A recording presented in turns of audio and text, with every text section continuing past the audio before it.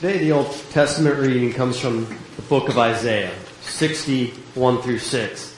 This is a book of prophecies, and the reading we are reading this morning is about the bright light that is about to come into the world. From Isaiah 60, the first 6 verses, the author writes, "Arise, shine, for your light has come, and the glory of the Lord has risen upon you. For darkness shall cover the earth, and thick darkness the peoples. But the Lord will arise upon you. His glory will appear over you. Nations will come to your light, and kings to the brightness of your dawn. Lift up your eyes and look around. They all gather together. They come to you. Your sons shall come from far away, and your daughters shall be carried on their nurses' arms. Then you shall see and be radiant. Your heart shall thrill and rejoice, because the abundance of the sea shall be brought to you. The wealth of the nations shall come to you. A multitude of camels shall cover you, and young camels of Midian and Ephah. And those from Sheba shall come. They shall bring gold and frankincense, and shall proclaim the praise of the Lord. Holy wisdom, holy word. Thanks be to God. Please rise for the reading of the gospel. The reading this morning comes from the book of Matthew, 2, 1 through 12. In the time of King Herod, after Jesus was born in Bethlehem of Judea, wise men from the east came to Jerusalem asking, "Where is the child who has been born King of the Jews? For we observed his star at its rising and have come to pay him homage." Well, when King Herod heard this, he was frightened, and all of Jerusalem with him, and calling together all the chief priests and the scribes of the people, he inquired of them where the Messiah was to be born. And they told him, "In Bethlehem of Judea. For so it has been written by the prophet, and you, Bethlehem, in the land of Judah, are by no means least among the rulers of Judah. For from you shall come a ruler who is to be shepherd of my people, Israel." Then Herod secretly called for the wise men and learned from them the exact time when the star had appeared. Then he sent them to Bethlehem, saying, "Go and search diligently for the child, and when you have found him, bring me word so that I may also go and pay him homage." Well, when they heard the king, they set out. And there, ahead of them, went the star that had been seen at its rising, until it stopped over the place where the child was. When they saw that the star had stopped, they were overwhelmed with joy. On entering the house, they saw the child with Mary his mother, and they knelt down and paid him homage. Then opening their treasure chests, they offered him gifts of gold, frankincense, and myrrh. And having been warned in a dream not to return to Herod, they left for their own country by another road. This is God's word. Thanks be to God. You may be seated.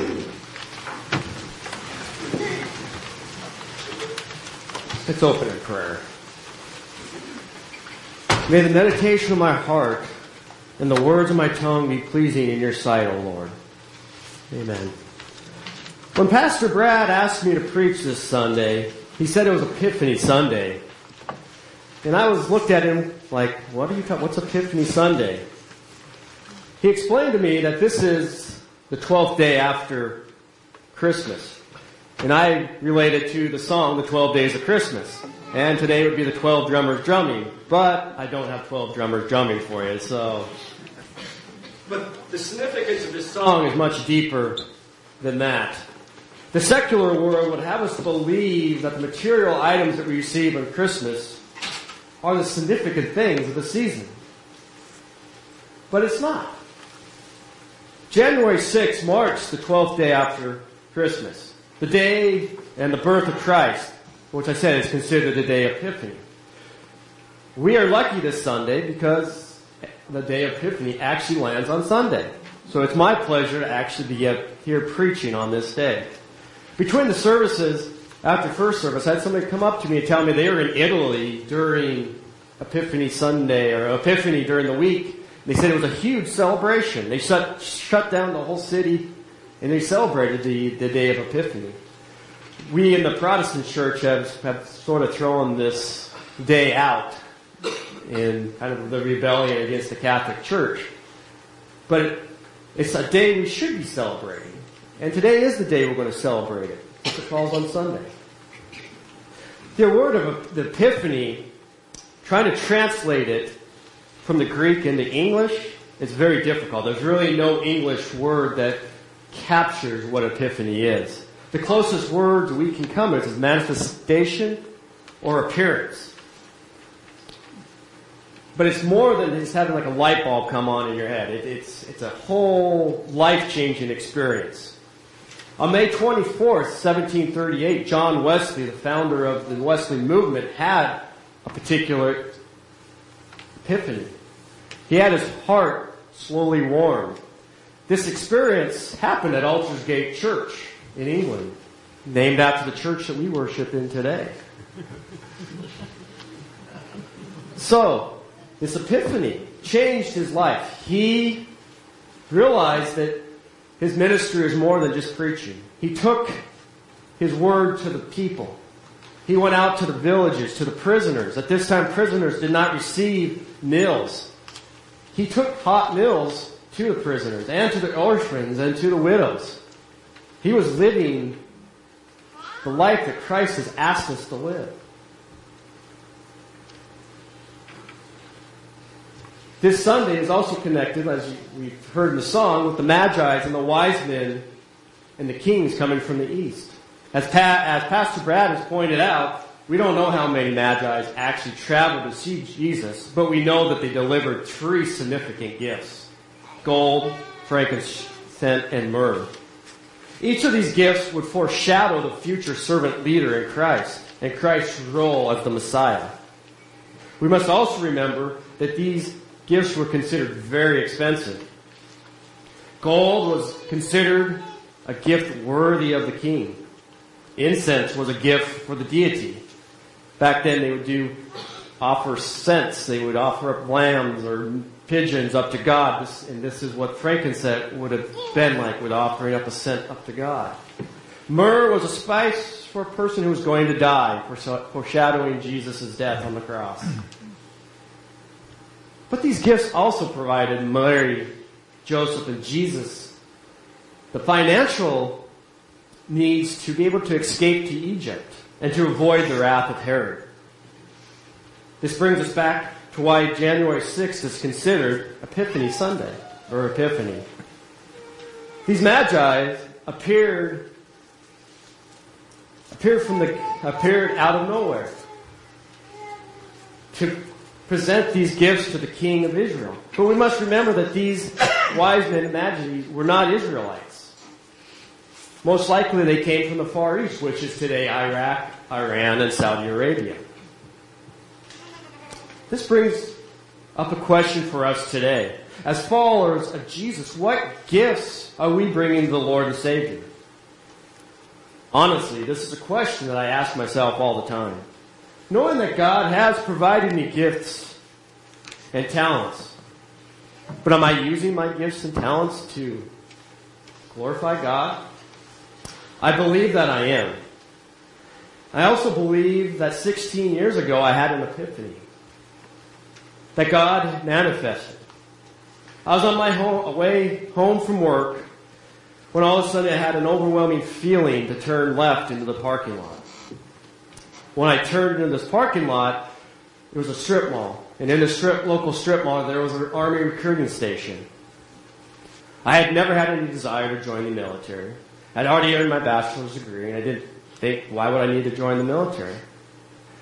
But this experience I had that night would change my life for the better. You see, if I had not had this epiphany, and not had the courage to listen to God, I would not be standing before you right now. As many of you remember, on the 50th anniversary, I wore my uniform, so all you know, I did end up joining the military. Well, I served 6 years on active duty, and I'm currently still in the Army National Guard. And hopefully in about 6 or 7 months, I will be ordained and become an Army chaplain with the National Guard. My military experiences have taken me wide and far from where I began.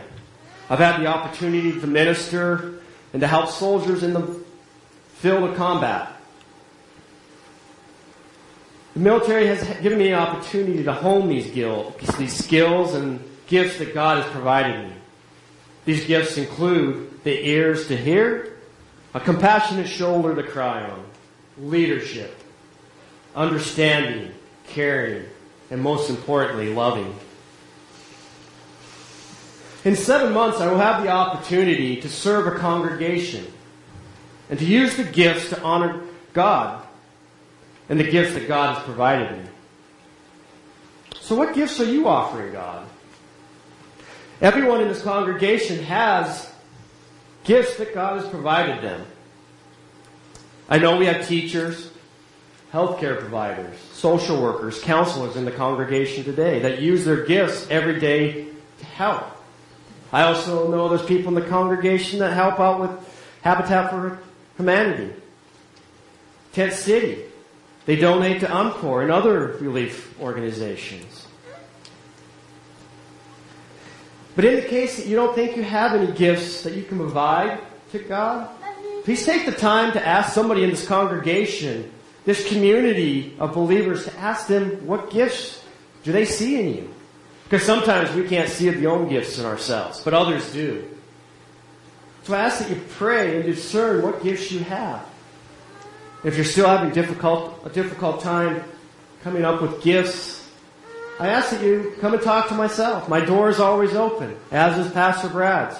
We'd be more than happy to sit down with you and talk to you about the gifts that you have, and that you can offer not only the church, but the community that we live in. And once you find your gifts, I ask that you bring them back to God and the body of Christ, which is the church. Don't be afraid to explore the gifts that you have and that God has given you. As we enter this new year, this is a great opportunity to explore and pray about the gifts that you have. I know that we all make resolutions to lose weight, to exercise more. But let's pray. Let's discern what can we do for God. What gifts can we offer back to God that God has given us? I know that I am one that knows I need to pray more. I need to get more involved in the Scriptures. In my 3.5 years of seminary, I've seemed to have lost track of that. But this is the time for me to go back and to discover more gifts that God has presented me. So I ask that you all just pray about the gifts that God has given you and return them back to God. Now let's prepare ourselves for the gift that Christ gave us. The table is set for us to remember Christ. So let us prepare our hearts and minds to receive the gift of grace that Jesus has so willingly given to us. Amen.